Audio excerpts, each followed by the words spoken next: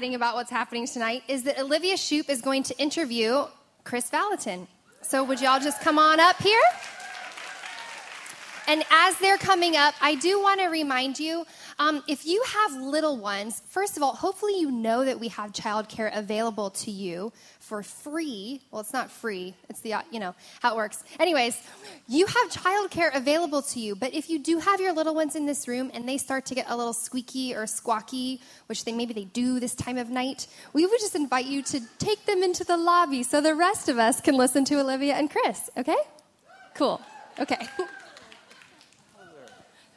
And now Olivia Shoup and Chris Valentin. Thank you.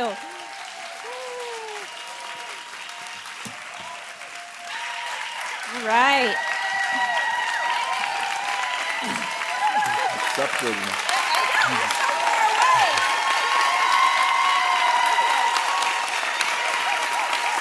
Thank you, guys. That's amazing that with the rain, you guys all came out. Awesome.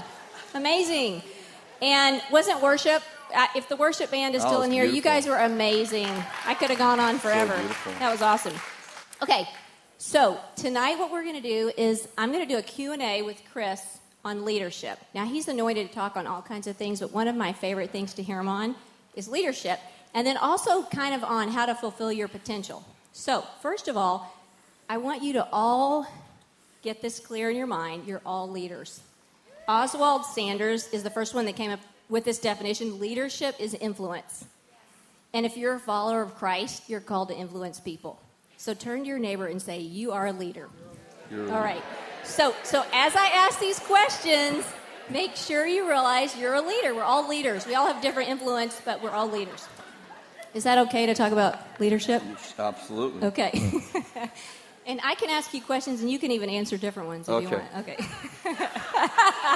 That's what politicians do, so I said he can do that too. I can multitask in this atmosphere. Yeah, he loves talking to women. I feel the feminine side of God moving on me. I had Chris do a Q&A on leadership with Raising Tomorrow's Leaders, and everybody loved it. It was super fun. So anyway... now, I heard you rode camels recently. Is that true? I did. I rode a two-seater. A two-seater.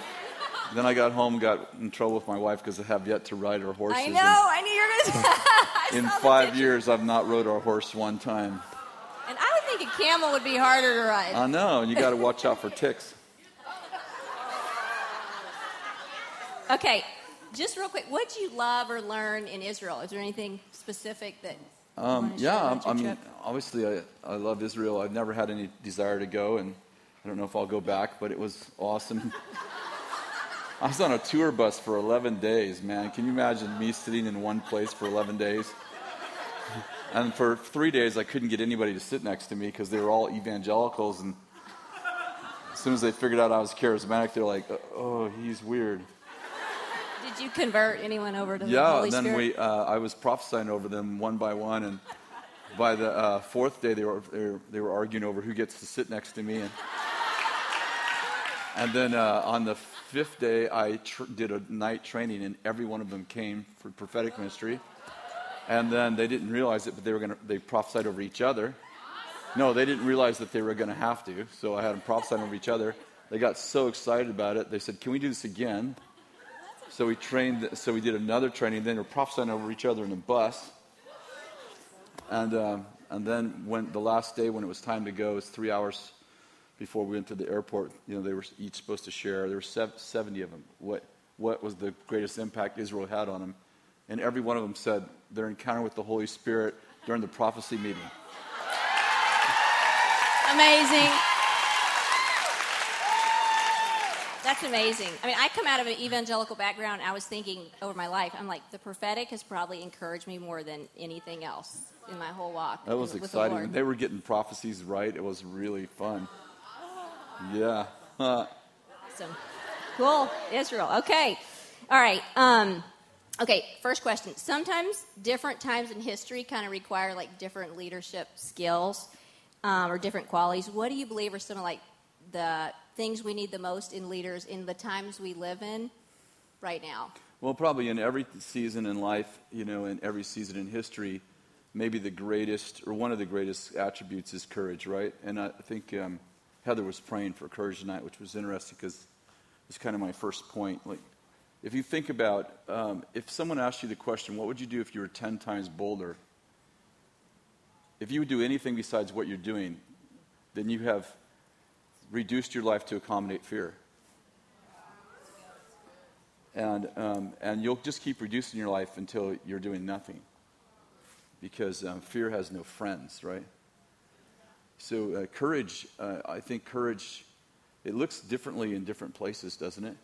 Sometimes courage is the ability to have the child you got pregnant with out of wedlock instead of abort it. Sometimes courage is the ability to correct your son when you want to be his friend, but you need to be his mother.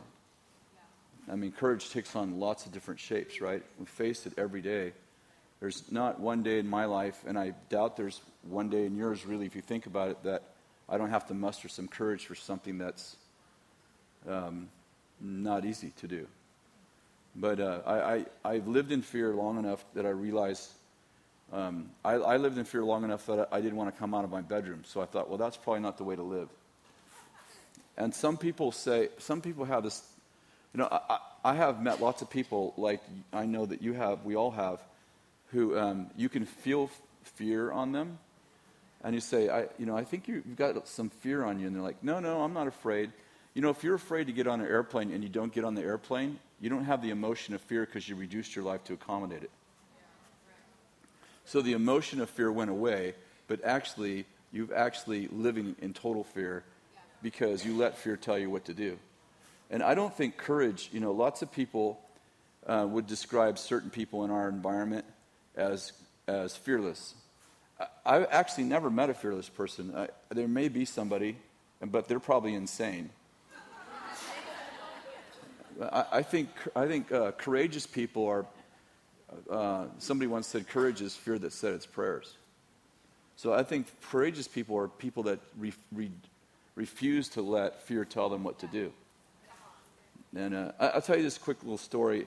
I was thinking about it before I came up here because I knew that was going to be your first question because they gave it to me on an email and it's the only one I read.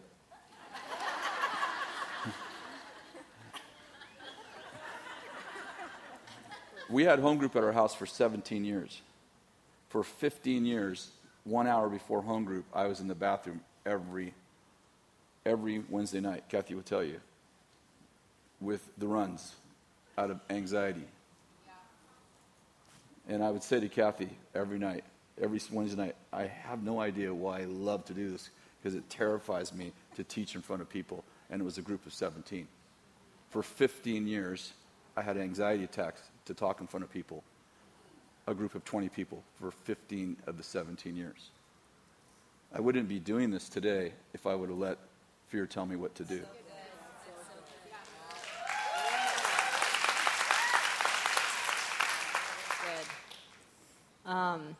That's a good word. That is good. I'm thinking about it. Like, we talked about that a lot, our first meeting about overcoming fear, and that it's not courageous people maybe are afraid. They just go ahead and do it anyway, though. It's doing things even when you feel afraid. People all the time, in public speaking, they're like, I feel some anxiety when I get up in front of people. Do you ever feel that? I'm like, yeah, only for 15 years in front of 20 people. They're like, what'd you do to get it go away? I'll just keep doing it. Yeah, I just kept doing it. Just kept, when did it go away? 15 years later. So 15 times 52 weeks, I don't know how many times that is, but that was a lot. I once, the head of Moody Bible Institute in Chicago, I was a friend of his back in the day, and I asked him, I said, you are such an amazing speaker, like he speaks all over the world, and he said, but I'm afraid every time still before a little bit. Yeah. He still says, he was still going, feeling afraid. Okay. What about flexibility? Because you know how times are changing a lot? Yeah. Like, how does that, that's an important attribute for leaders. And you talked about that once before with me. Yeah, I think flexibility is important, and I think it's important that it's flexibility and not a doormat. Because I sometimes think we actually name fear other things. So sometimes we're flexible because we're afraid to actually tell people what we're thinking. And sometimes we're flexible because actually the season calls for it, right? and I was listening to one of the gals talk about, I never go to the bathroom alone. She was talking about her children. Who was that? Renee, yeah. And I was like, yeah, you know what? I think flexibility is the key to great motherhood, right? I mean, I'm saying, like, I think this is an area I think men can really learn a lot from women, because I watch women do what's needed in the season, typically without complaint. And I think, I don't know if a man could even do that. Not very successfully. And so, yeah, flexibility is important. I was sharing on Sunday that, that Peter, I actually love Peter. Do you guys like Peter in the Bible? I love Peter. But, I didn't realize it till about a month ago that Peter was actually John the Baptist's disciple before he was ever Jesus' disciple. And so he was able to, can you imagine being John the Baptist's disciple? I cannot. But he was able to be with both leaders, and he was able to actually adjust with two polar opposite leaders. I think that's pretty amazing. That's awesome. I want to skip down because of the way you answer that to a question I had at the end. But I felt like the Lord has really spoken just a lot about overcoming fear of man in the body of Christ. And this was like the beginning of this year, but he had said to me, I want to thicken your skin. I thought, that's kind of a weird thing to say. And then, a couple days later, I ran across a Winston Churchill quote, which is how God confirms things with me. But anyway, we both love Winston Churchill. Yes, we love Winston Churchill. But he had given me that phrase, and I thought, that's weird. And he'd been speaking to me about fear of man. And this is the quote from Winston Churchill. It said, "You have enemies? Good. That means you have stood up for something sometime in your life. Develop thick skin, and critics will leave you alone more." So, anyway, but the thought was just, it seems like the Lord is doing that, where a lot of times we want to please people instead of do the right thing, that he's dealing with fear of man. It's where anyway, thoughts on that, walking in where you care about what people think, but you don't let it dictate what you're doing in a place of being afraid of man. That's really good. I think sometimes it's like, I'm afraid of men, but I'm afraid of God more. You know what I'm saying? So sometimes I'm like, I look at them and I'm like, I'm afraid of them. And I look at you and I'm like, all right, I'll do the right thing, But, I do think that sometimes we react to the fear of man instead of respond. And sometimes I do believe that sometimes when people say, I'm not afraid, I don't care what people think, I think the more you say, I don't care what people think, the more you are actually affected by what people think. Because the truth is everybody cares what people think. We don't all care what everybody thinks, but we all care what somebody thinks. And so it's a matter of how much do I value you. And sometimes I think that those kind of responses are, I'm going to reject you before you reject me. But I think the fear of man is really dealt with in two things. One, obviously the fear of God, I just said that. And secondly, in identity.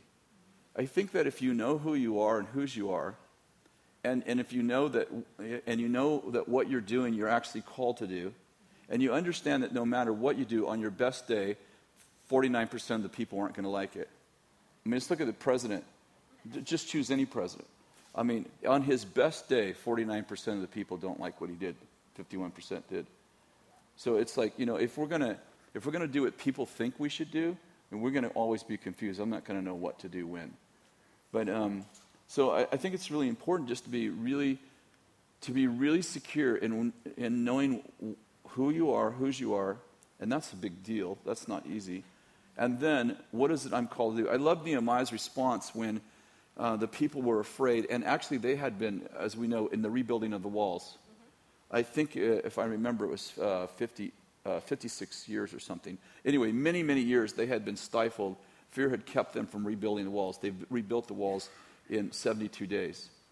And they did it through this, I think, Nehemiah's response to his enemies. He said, should a man like me flee? I love that. He asked himself the question, when they were trying to scare him, should a man like me flee? And then another time they're screaming all these insults at him, and he goes, I'm doing a great work for God, and I actually can't come down and talk to you right now. It's like, it's like if I can stay focused on my yes, then all those no's don't matter. Now, I want to add one thing, because I really think this is really huge for leaders. we have to have some people that we care what they think. We have to have wise leaders around us in which I actually do, in a good way, fear what you think. Maybe fear is the wrong word. Deeply respect. Like if Bill or Eric or Kathy or Paul or Danny, and I can name, if I stick just a couple more minutes, I can name about 12 or 15 people that are pretty daily in my life. If those guys disagree with what I would include Candace, if those guys disagree with what I think, I stop and rethink what I think. I stop and rethink what I do. I remember about a year ago, I posted something on Facebook. You know me. Externally processing on Facebook doesn't always work. And Benny wrote me a private text about an hour after I posted and said, "I'm not sure that was very wise." I thought it was fine, but I took it down immediately. I didn't just take it down to respect her. I took it down because I think lots of times people see things that you can't see. And she's one person that has spoken to my life my entire life. And she's given me the privilege to speak into her life too. But she's been somewhat of at least a big sister to me. And in my younger years, a mother to me. So I'm like, you have to have people in your life that it's not it's a good fear. Right. In fact, Romans 13 says, give fear to whom fear is due. If Bill has a problem with me, I can tell you right now, I don't sleep at night. Yeah. I have stayed up all night long waiting till the next morning to call, or called him in the middle of the night when he's in some other country. And Kathy can tell you, I laid awake and okay, it'll be 7 o'clock in the morning, then I'll call him right now. Because he's my leader. I have to care what he thinks. If I don't care what anyone thinks, that's rebellion. That's so true. That's good. Awesome. Okay. Next question is when you hire someone, what kind of traits do you look for? Wow, that's really good. Some of them may be obvious. Well, first of all, I typically am trying to find a person that fits a need I have, we have, whoever it is. And typically I'm trying to hire somebody I'm not. So I don't want to hire Chris. I want to hire people who are smarter in areas that I'm not good in. Unless I'm trying to reproduce myself in an area where I'm going to step out of, then I'm trying to hire me as close as I can get to me, right? I'm trying to hire, I want to hire, let me say this, it would be different for different people. In other words, you should know yourself as a leader because you work with different kinds of people. Just as an example, Paul Manwaring and I, and I would include Kathy. Well, let me say this. Paul Manwaring and I hire completely different people. He has really good people on his team. I wouldn't hire any of them. Not because they're not amazing. If you're on Paul's team, it's nothing to do with that. It's that I work with a certain kind of person, and I probably have had about 1,700 or 1,800 employees, and I've learned over the years, this kind of person I'm really successful with, and this kind of person I drive crazy, and they eventually quit, or they just don't do well with me. Kathy and I, we don't work with the same kinds of people either. So I don't want to give a personality type because that would but I'll say this, I don't manage people. And anyone who's worked for me knows, well, you're not a very good manager. I am not a good manager. I'm not very patient with people that deserve it, that very much deserve it. I'm so driven.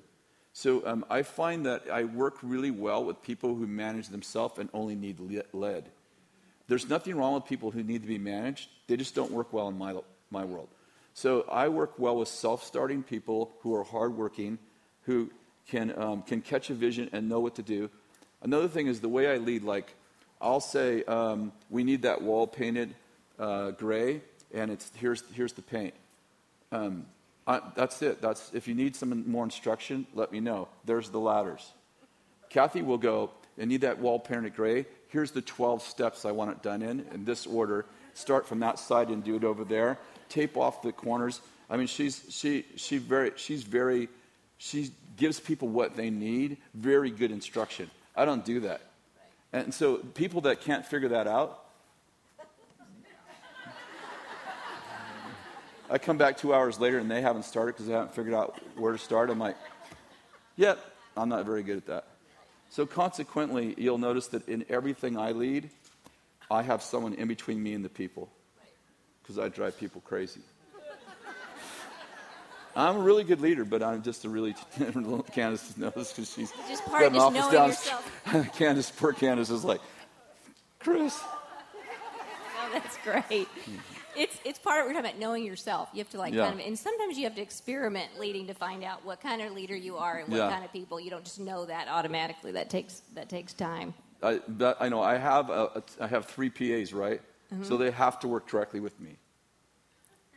So when I hired Bethany, I hired every one of them, but I was having this conversation with Bethany yesterday, who controls my calendar, which is, which 90% of her job is telling people, no, he can't meet with you. Right. It's not an easy job, right? So yesterday I was telling her something really direct, and she looked at me and she said, the day you hired me, you told me that you were going to be direct with me, and you are. I said, am I hurting your feelings? She says, I'm trying not to let that happen. That's good. I'm like, Bethany, I'm so sorry. Let me give you a hug. She goes, oh, no, I've worked for you for 3 years. I understand. I'm like, I don't mean to be that way. I just am. Yeah.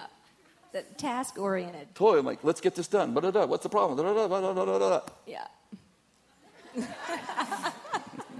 I had someone get mad at me at Wheaton because I was way more task-oriented when I was younger, but I passed them in a hall and didn't say hello, and they said, you are just so type A and driven. And they said, you didn't even say hello. And I said, well, I probably didn't see you. They said, well, we're the only 2 people in the hall.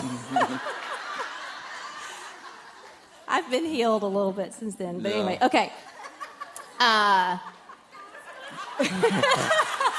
No comment. If I do see you, I give you a hug. I did stop and say hello. I give saw you at the everybody mailbox. hugs, right? I was talking to an attorney. I said, hold on, I'll call you back. And I went and gave Chris a hug 3 days ago. Okay. Okay. Is there a trait? No one's going to like me at the end of this. We got to lighten this up. Okay. I'll skip that question. Okay, sorry. I shouldn't answer so honestly. No, you should. No, it's good. I like everything so far. It's awesome. Okay. What are some of the most important values for a leader? And I talk about this in my BSSM classes. Character protects talent. Like, what would you say about important values for character or in the life of, or anybody that wants to be successful? Character protects talent. Confidence is really important. John Maxwell said, when people lack confidence, when leaders lack confidence, the people lack commitment. So I think confidence is really important. Compassion is really important. Everybody knows I crashed 8 years ago. The crazy thing is, the month before I crashed, I had written in my journal, which I had forgotten until about a year later. I was going through this season, you probably have been through it too, where I was really bored, and I was praying for people on the line like I do. I am pretty diligent. Like, I will do what I'm supposed to do, even when I don't feel like it. And I think that's important. But sometimes it can just be like, rote, right? We all kind of go through that. And I had been doing it for like a year. And people would come up and share the most terrible circumstances, and I would just pray for them like a robot and not feel anything. And I know that all happens to us all once in a while, but I had been like a year like that. And I went home one night after a Sunday night, and I had prayed for like lots of people, but there was 3 or 4 people that had really broken circumstances that would really normally touch me, because I am a deeply compassionate person. And I felt nothing. And I went home that night, and I had wrote in my journal, Lord, do not give me responsibility for people I have no compassion for. A month later, I crashed. Now, I don't think God crashed me by any means, but I'll tell you this. After I came out of that 6 months on the couch and 6 more months of recovery, people could say, my fingernail hurts. I'd be, oh my God. Oh, seriously, and I have pretty much, I've had some days, like we all do. You get people overload, right? You guys get people overload? I can get people overload, and I can feel my emotions protecting me. I'm like, you just can't weep with everybody. Especially if you pray for as many people as some of us do. You can't weep with everybody. You won't have a brain left. But you have to be able to weep with somebody. And if you're praying for people on Sunday mornings and you can't weep with somebody, and you do that for 2 or 3 Sundays in a row, I start to worry about my heart. Yeah. So I have stayed in that place of compassion as a general statement from then on. So I think compassion is really important. Jesus led from compassion. And I do get concerned about my own heart when people are going through tough things and I don't feel it, anything. And if I do that for a little while, like I start to worry, like, oh, my heart's getting hard, something's not right here. Does that make sense? That's great. Are there certain traits like that you've observed in successful people that they kind of all have in common, i.e., hard work, or everything's hard before it's easy? I think people just think I'm not good at that because it's not coming so easy to me, or just traits you see across the board. Some things that I think, yes. First of all, you're only successful as a team you build around you. Yeah. There's no such thing as a successful person without a successful team. There's lots of time there's one person who's getting credit for it. There are certain environments where they only give credit to one person. I can name some that you would know. But behind the scenes, lots of those people that we would know, that you would know, like you would know them as this famous person, so amazing. I know some of those people. And there's an amazing team behind them. So nobody is successful by themselves. And I think success is really about how good are you at drawing really smart people around you, and especially people who are smart where you're not, or talented where you're not. And the challenge is this, and I've said it many times, but I think great leaders are secure enough to draw people around them that are really good where they're really bad, and they brave their insecurity. Because I'll tell you something, we all know this, like I don't know how many people will admit it, but when you have somebody around you that works for you that's a lot better than you, if it doesn't affect you, I don't know if you're human. Because I think that what you're doing is you're managing your insecurity, which is fear, right? You're like, I'm not going to let fear reduce this guy that I need on my team so I get the credit and look great. So I think great people, they get other great people around them, and they empower them to be amazing. And I think if you can do that, that means that you have to think through what you're not good at. You have to actually admit, like, I'm really not good at that. Okay, let's think about it. If you're not good with money, the one friend you don't want over very often is the friend that has everything, right? She drives her nice car over and tells you about all the things they're doing, and you're like, oh, I suck. I can't even buy soccer for my kids. And the more they talk, the more uncomfortable you feel, like, well, I must be doing something wrong. But that's, you know what, if you want to be wealthy, and I'm not talking about rich, but if you want to be wealthy, you have to hang around with wealthy people because they think differently than you do. And I would say that about different things. Like if you want to have that kind of success, you're going to have to brave the discomfort of hanging around with people who do that well, and they leave and you do what I do sometimes. I just cry or feel bad about myself and then think, I'm never going to get better at this unless I invite them over again and let them be my friend because they think differently than I do. And so I think those kind of people make great friends. One last thing I was just thinking about, because we both love Churchill. Churchill said something I think was profound during the war. He said, nobody wants to tell the boss bad news. And he said, the only way you're going to win a war is to know where the war's not going well. But no general wants to tell you that his army's losing. His troops are losing. So he actually developed, do you know this? He actually developed an office. I forget what the name of it is. It was kind of but that their job was every day to feed Churchill the worst news on the battlefield. I'll say, in our culture of testimony, we have this really huge issue here. Nobody wants to tell you what's going wrong because we don't want to be negative. And so we're like, how are you doing? Oh, I'm doing, I could have 15 things going wrong, but I'm going to tell you about the one thing that's going right. Oh, yeah, my son got an A on his report card, Yeah, he got ran over by a bus yesterday, but I'm telling you that he got an A on his report card before he got ran over by the bus. And it's like, we need a culture of testimony, but in this culture of testimony, as a leader, I have to actually know what's going wrong.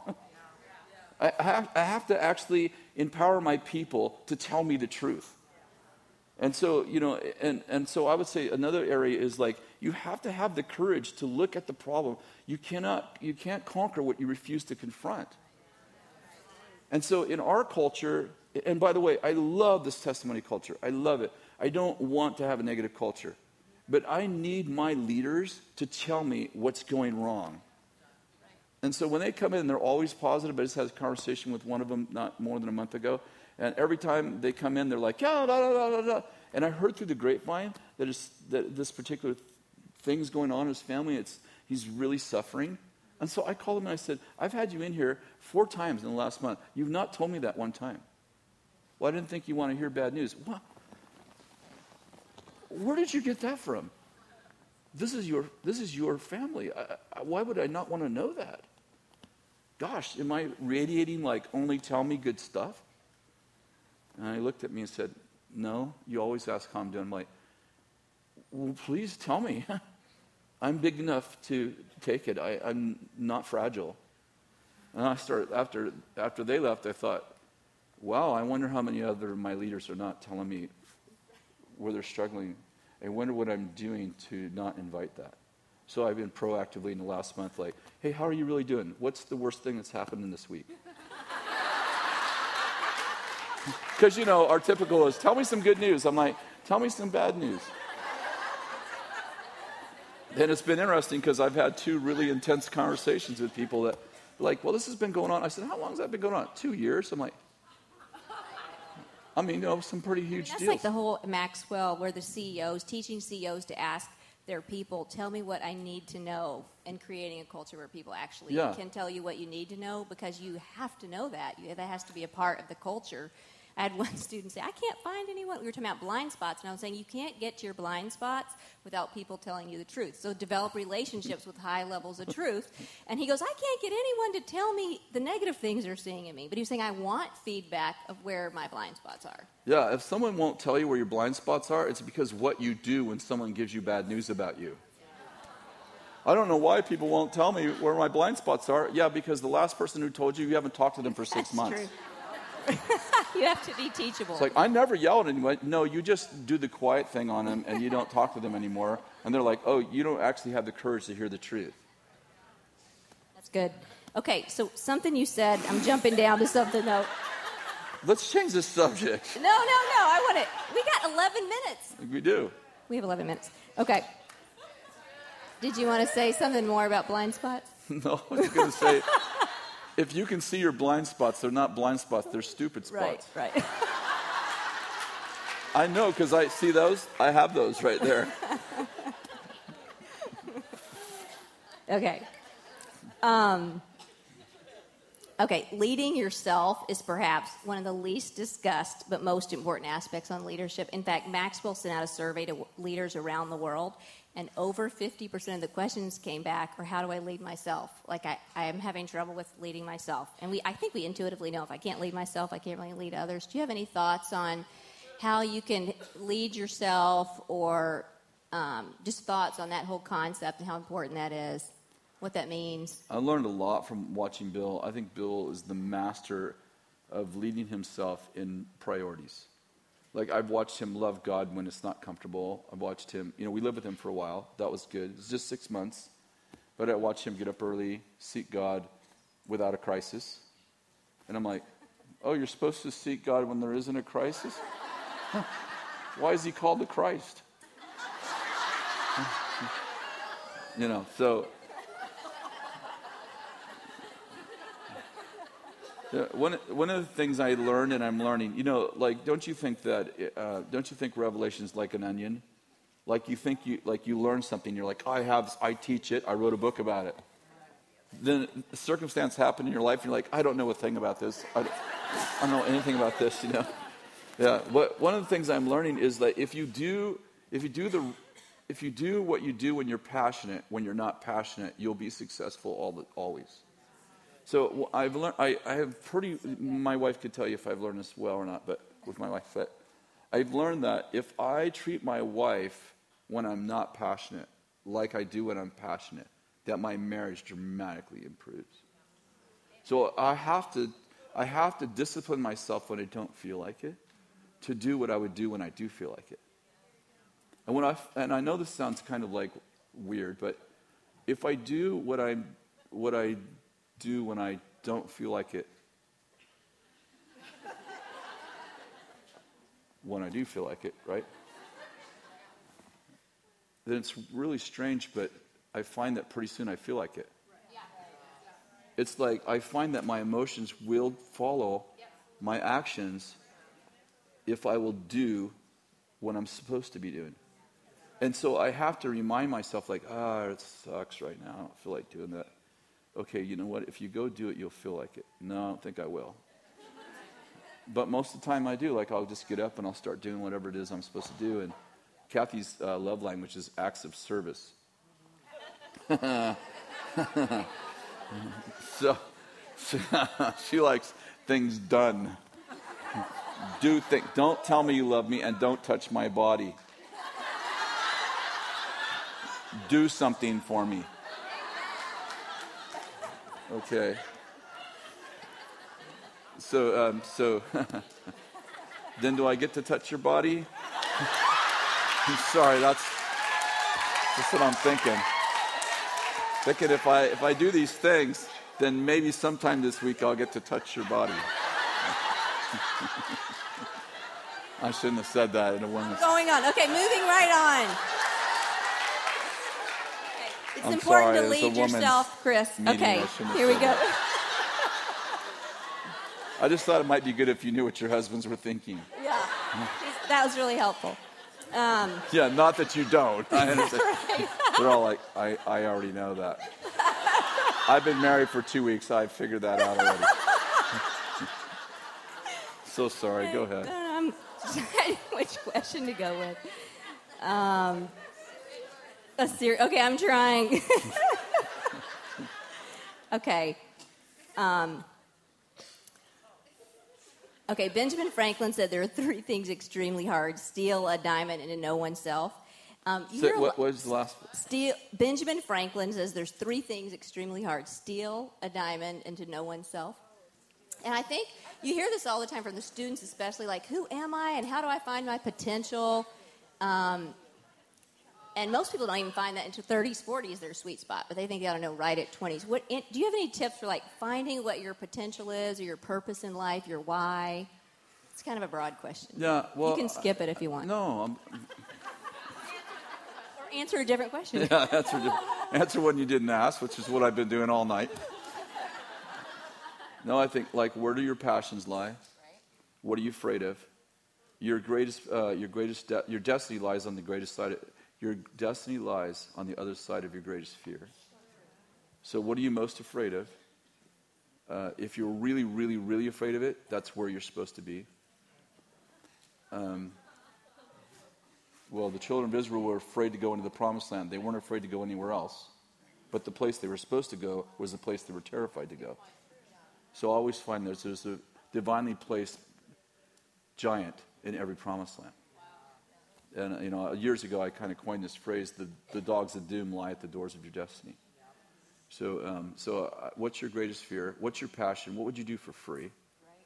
Those things are really important. There's a big difference between being self-aware and self-absorbed. There's a big difference, but a fine line. Being self-aware, you should be self-aware, and that in simple terms, that means, how do I affect the environment around me when I behave? How does my behavior, my attitude, my presence, the favor on me or the lack of it, how does it affect the people around me? I find as I've gotten older, I hope this comes out right, when I whisper in this place, it sounds like I'm yelling to people because I have great favor here. I've been here a long time.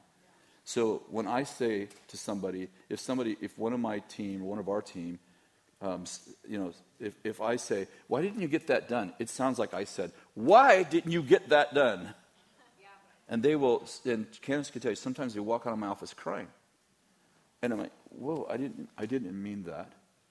So I have to realize, like, the favor that the Lord's given me specifically in this house, because most of these people in this house were my sons and daughters. So if I look like I'm not happy with somebody, that sounds like I'm yelling at them. And sometimes they'll tell Kathy, and he yelled at me, and Kathy knows, I've probably yelled 10 times in my life at somebody. So she'd be like, no, he didn't yell. No, he yelled at me. And so she'll say, did you yell at so-and-so? What? You know me. Oh, well, you must have gave him that Chris look because they thought you yelled at him. So I have to understand what I carry. Now, I don't carry this everywhere in the world, but I carry it here. So I have to understand how I'm carried. I tell myself probably 10 times to 20 times a day, smile. No, I mean it. I'm telling somebody something, and I'm like, okay, I got to smile. When I'm like, hey, why did you do that? And I'm thinking, are you an idiot or what? No, I'm just saying, you have to be self-aware. You have to understand how your presence affects certain people in certain environments. Now, of course, I don't have to do that with my kids or my wife or whatever, but I have to do that with people that they don't know me very well and they have a deep respect for me. And I find the students, like, I have hurt many of the students' feelings when we do questions and answers, because I'm teasing them and they don't know. I'll say, shut up. They're like, oh my God, I'm so sorry. I'm like, oh my God, I was joking. I wouldn't tell you to shut up unless I meant it. So I think those things are important, How do we carry ourselves? How do people read us? How do people see us? How does my attitude, my humor? I think partly I'm at the age where, like school ministry, I'm going to be me, and then you have to adjust. Sometimes I think that, at least. Sometimes they write me like, your sarcastic sense of humor hurts my feelings. I'm like, yeah, I've been here 18 years. I'm not going to change that part of me. You need to adjust. Doesn't feel very honoring. I know. Sorry. Okay, next question. Yes. Oh, okay. As a leader, the best gift you can give people under you is your own personal development. And I've watched you. We've been here 14 years, and you keep growing and developing yourself, not just spiritually, but intellectually and the way you learn. And can you speak into that, just the importance to keep growing? Because I think the older you get, the bigger the gap gets between people who are going to develop themselves and grow themselves and those who don't, and it separates a lot of your success. Now, again, I have to credit Bill. Like he said to me when I was a young man, when you stop learning, you start dying. And I've watched Bill be a lifetime learner. Mm-hmm. I've watched him sit with young men and ask them questions. And he's 20 years their senior, about healing, about things he's interested in. Like, so how did you feel when that man got healed? And am I sitting there, and that guy's like, he's like 25-year-old, and Bill's 60-something. And I'm like, you know what? You're never too old to learn from someone younger than you. Never. And there's always more to learn. And so I have found great joy. Kathy and I are both like this.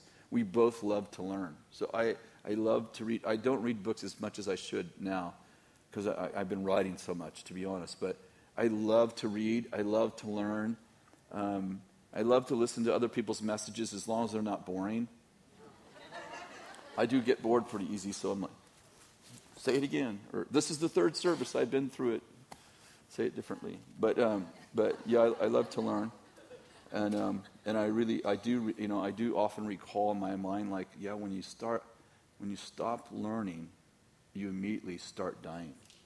So I plan to live to be really old. Some of you are like, you are already old.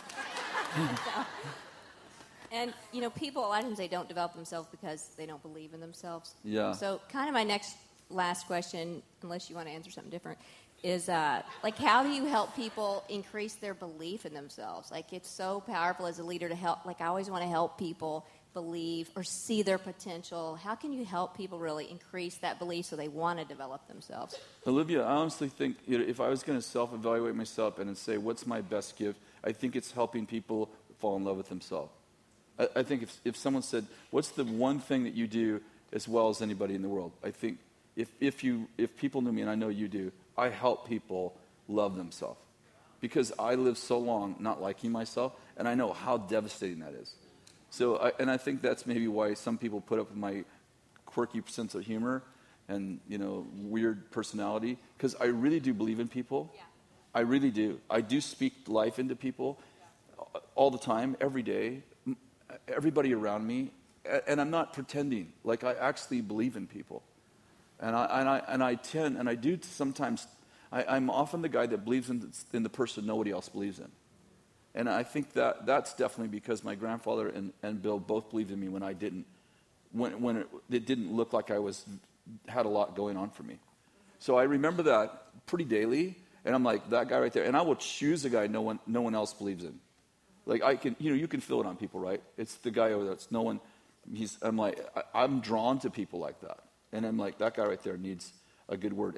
And I find it's easy to prophesy over the beautiful woman or the good-looking guy or the guy that looks like he's successful. And that's good. Everybody needs words.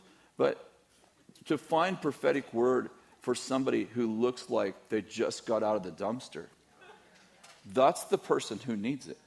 No, I'm not joking. That's the person who needs it. That's the person who needs a real prophecy, not just an encouraging word. They need a real prophecy. So I challenge myself a lot. Fairly daily, to just find somebody, and those that work on staff, they know, like, if you look down, I don't do down. Like, I'm like on you, like, hey, what's going on? Are you okay? Candace, sometimes I drive Candace crazy. I'll be like, Candace, you okay? Yeah, I'm busy. I'm like, okay, everything good? So, I'm pretty aware of how people look and when their countenance, or if they feel heavy or whatever. I think that's an area I mean, if I'm going to say stuff I'm not good at, like, I'm pretty good at that, and I'm pretty, like, good at figuring that out and speaking into that in people. And I get very concerned when I watch the same person looks like they're down a lot or deeply troubled, and so I'm very sensitive to that. So I think that I am good at, and I'm also good at figuring out where people should be, what they should be doing, and I think I'm pretty good at finding something that looks like a seed in their life that's actually like, that's what you should be doing right there. You're really good at that. Yeah. And so I think those are areas that I am strong in, and we have some other people that are strong like that. Candace is very, she's very encouraging. Her, Abby, and people like that. It's like, it's hard to be down around Candace too. She walks by me and I don't look like I'm up. She'll be like, are you good? Are you good? And so we kind of do that for each other, and I really appreciate that. I think that's really the gift of encouragement. Do you guys need the gift? You need encouragement? Does anyone ever need encouragement? I need it pretty much daily. And yeah, so is that all right? That's really good. In fact, a testimony, when we got here 14 years ago, we came out of an evangelical background, and you're not really in the group circles we were in, you're not supposed to really lead much in the church. And so I kind of thought, I'm not really supposed to lead or do anything in leadership. So when we got here, but Chris kept cornering me the first couple of years, and he'd go, you have a leadership anointing. And he kept getting right in my face. And you probably don't remember it, but he would keep telling me that. And I always thought, I love to read about male politicians. I don't fit. I have a male mind. I mean, all these things, I was down on myself. And how do I fit in the church? And he would tell me that year. So even during these 10 years when the Lord told me, I want you to spend your time with your children in that season, I always knew that you believed in me. Yeah. Like, it was never a doubt that you thought you have leadership potential, even though the Lord was saying, I don't want you to do anything in leadership right now. So don't you think I'm a testimony this girl, of that. She should be leading a city. No, I've told her this privately. Like this is one of the most intelligent people that I've ever met in my life. Her and Dan Fairley, they're really close to the smartest people, and she's inquisitive, and she's a learner, and she's incredibly wise. Yep. Yeah, and no, I mean, it's just really easy to see, right? Yep. Like, this gal's going to be at least leading the city someday, because she's just been practicing her whole life for it. Yeah. So you're easy though. You're like the beautiful princess. But it really did have so much power in my life. Like, it really did. I always knew, like, 100% Chris believed in me. So anyway, that's a great way to end. And thank you. Was that amazing? All right. Thank you.